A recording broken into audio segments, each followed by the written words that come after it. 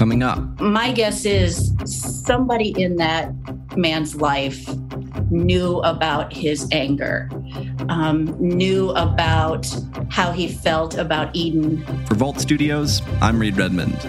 You're listening to The Daily Crime.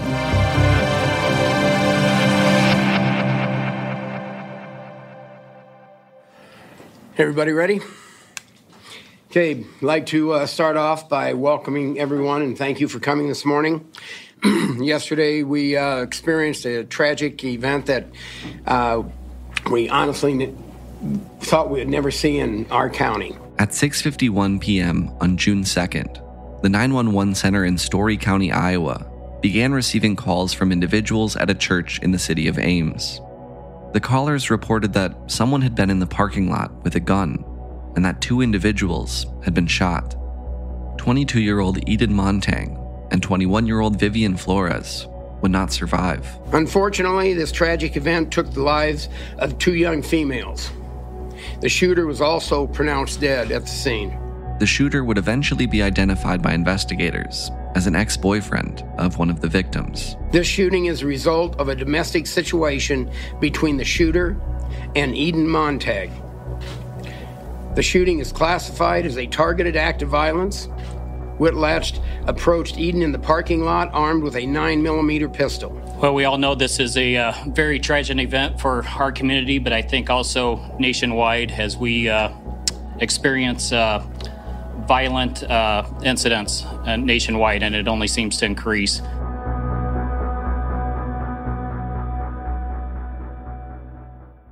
Mary Sugden is joining us from Local 5 News in Des Moines, Iowa. Mary, thanks for being here. Thanks for having me. You've been reporting on cases of domestic violence in Iowa, and I know your recent coverage has been spurred by the killing of two students at Iowa State University in early June. Can you walk us through what happened in that case? Yeah, so this was a shooting that happened outside of a church in Ames. We know this was just ahead of a youth Bible study. The females were at the church to attend the SALT Company program.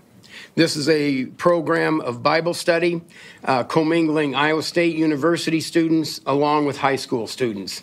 In the auditorium, there were just over 80 students in attendance. And the two victims, one was Eden Montang, the other Vivian Flores.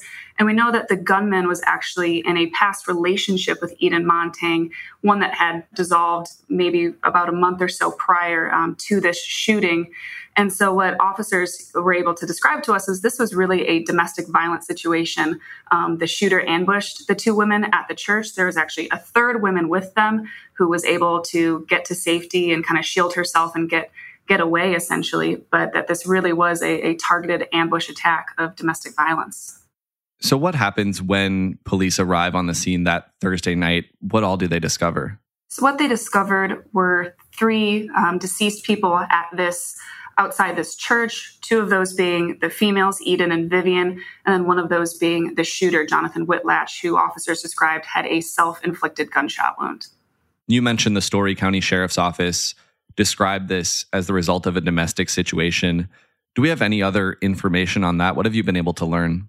So what we learned is actually just a few days before this shooting happened, Whitlatch had actually been arrested for both harassment and impersonating an officer. On May 31st, 2022, Whitlatch was charged by the Ames Police Department and ultimately arrested in Boone County for harassment, third degree, and impersonating a public official.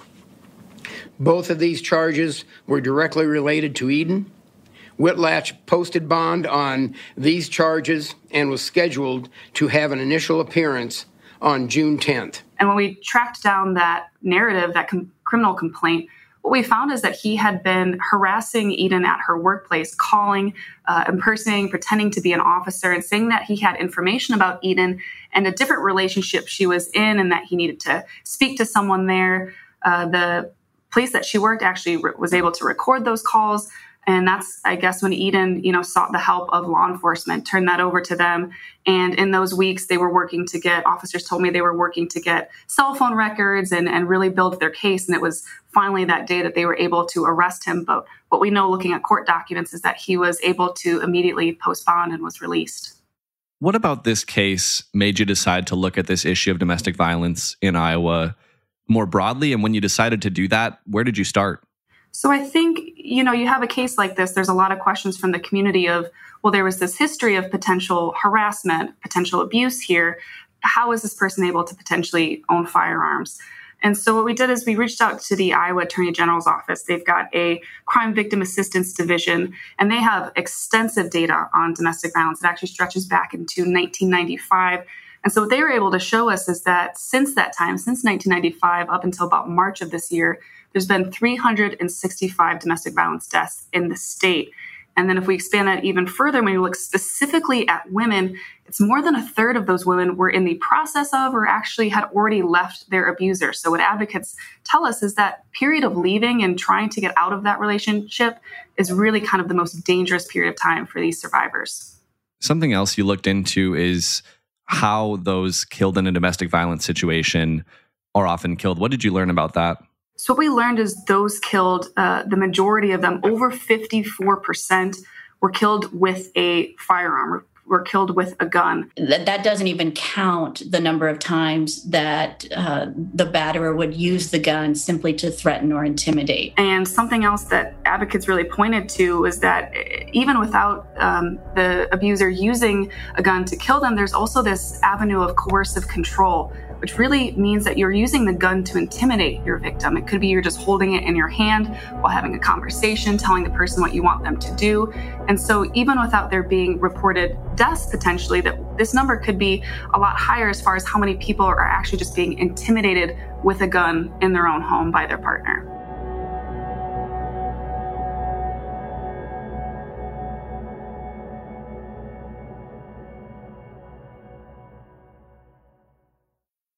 One of the advocates you spoke to is Sandy Tibbetts Murphy, who's the division director for the Crime Victim Assistance Division of the Iowa Attorney General's office. And in your interview, she talked about something called the boyfriend loophole. Can you define that for us? What is the so-called boyfriend loophole?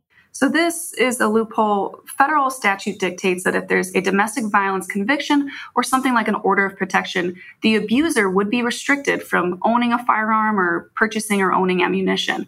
But this only applies if the victim is the abuser's spouse, their previous spouse, they live together, or if that couple shares a child. So essentially, it doesn't apply to people who are just dating, just in that type of relationship. So if there is a domestic violence conviction or a protection order, but unfortunately, the relationship involved is a boyfriend-girlfriend, the federal prohibition on firearms does not apply to that situation. As you laid out, this is a gap in federal law.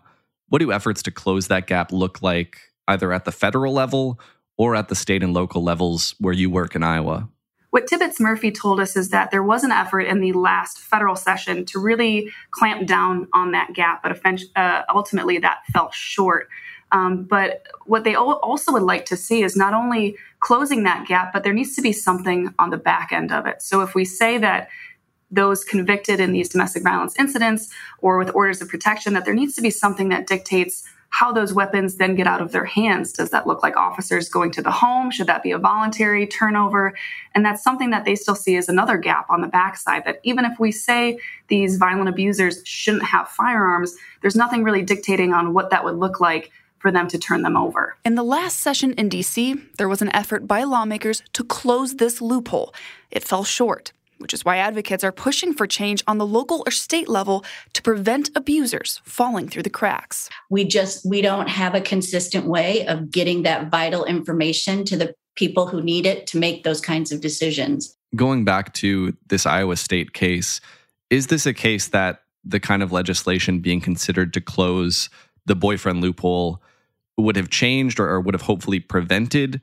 Did the alleged perpetrator in that case have a domestic violence conviction on his record or a protection order in place? So what we learned from the Story County Sheriff's Office, they were under the understanding that Eden had been in the process of getting an order of protection. And again, we know that she had filed something to get those files or those charges of harassment and impersonating an officer for those to move forward.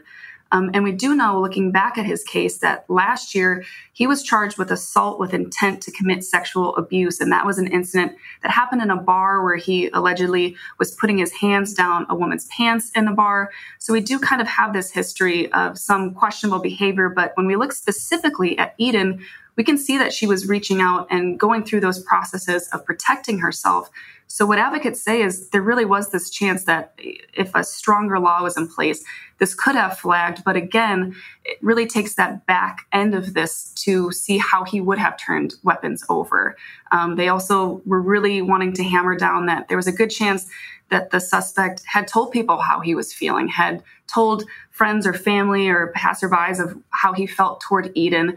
And those people likely knew he had guns, so that this also comes on the community to really be advocates for each other and to watch out for those red flags when we see them. My guess is somebody in that man's life knew about his anger, knew about how he felt about Eden, about the ending of the relationship. And it's at that time that we, as the public, as friends and family, need to step up and notify people. If the hope is that closing the boyfriend loophole would prevent this subset of cases where there was a prior domestic violence conviction or protection order in place, what other ideas did you hear from advocates about preventing other homicide cases that don't fall into that specific subset? Whether that be other legislative solutions, actions that we as individuals can take, things to be aware of, red flags to be aware of. I know there's a much bigger conversation here, but what other ideas came up through the course of your reporting? I think something that we're seeing a lot of in the domestic violence community right now is this idea of trying to put all of the services for these survivors in one place. In some other cities, they're called something like a peace center or a family center, to where survivors can go and in a one-stop shop really get that order of protection, talk to a judge, maybe get childcare, get a place to stay, be put in a shelter. Because when we look at the way that we're pushing survivors to navigate the system to safety, there's a lot of gaps just when you look at, from safety point to safety point, and a lot of, in other words, ways that their abuser can still get to them as they're navigating their way to safety. So I think when you look at different communities, there's this effort to try to really understand everything from the survivor's perspective and understand how we can better serve so that there's not so many little gaps every step along the way. Before I let you go, I'll mention the number for the National Domestic Violence Hotline is 800-799-7233. You can text START to 88788. Mary Sugden with We Are Iowa Local 5 News. Thanks for coming on to talk about this important issue. Thanks for having me, Reed. And thank you for listening to this episode of The Daily Crime. Next week, we'll be back to our usual daily schedule with a new episode every day of the week, Monday through Friday. Until then, you can find all of our other shows at voltstudios.com. That'll do it for this one. Until next time, for Volt Studios, I'm Reed Redmond.